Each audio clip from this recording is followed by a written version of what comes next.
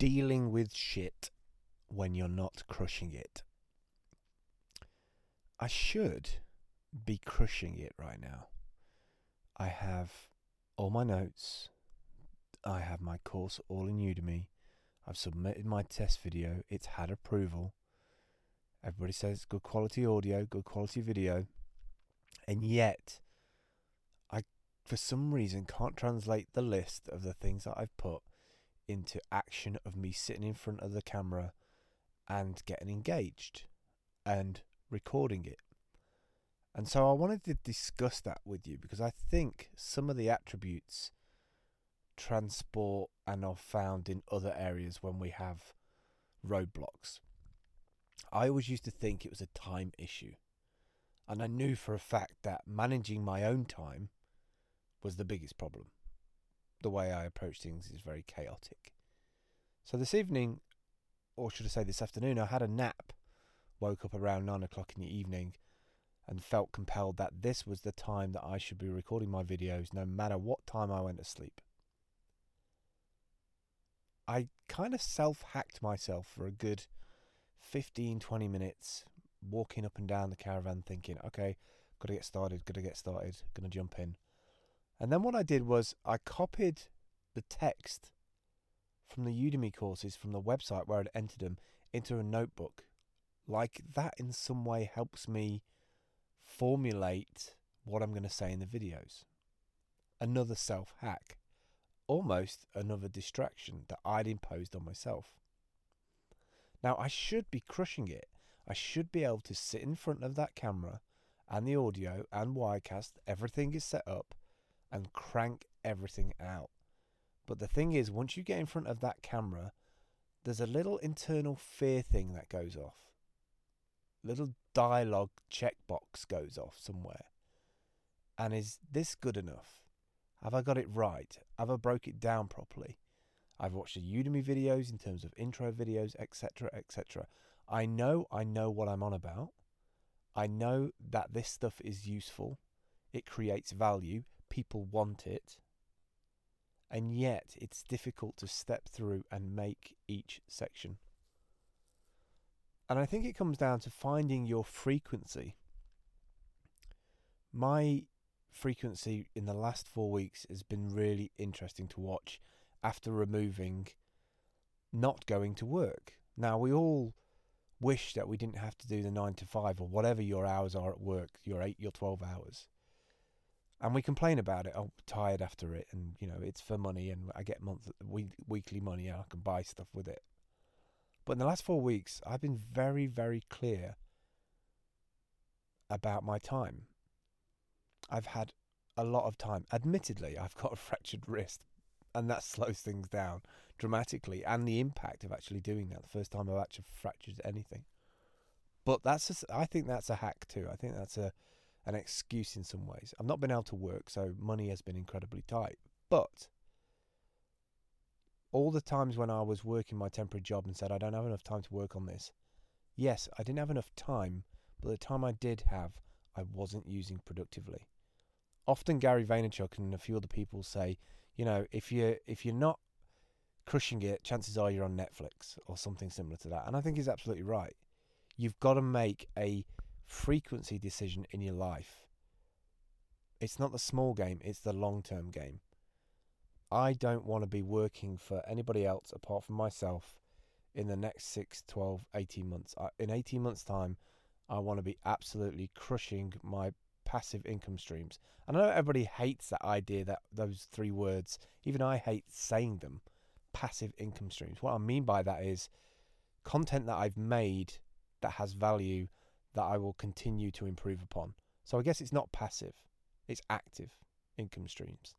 Income streams to not provide me with a lifestyle, but to provide me with that monetary thing that we have to be able to create more value, be it from the things that I build, the companies that I set up, the people I help, etc., etc. You need the currency. That's the way the world works. So I kind of wanted to put together a little self-hacking kind of conversation tonight because it's 12:30 at night I've just literally busted out some fruit to kind of get my mind going. And I've created all these notes so that when I get up in the morning, my clear frequency is that's section 1, that's section 2, that's section 3.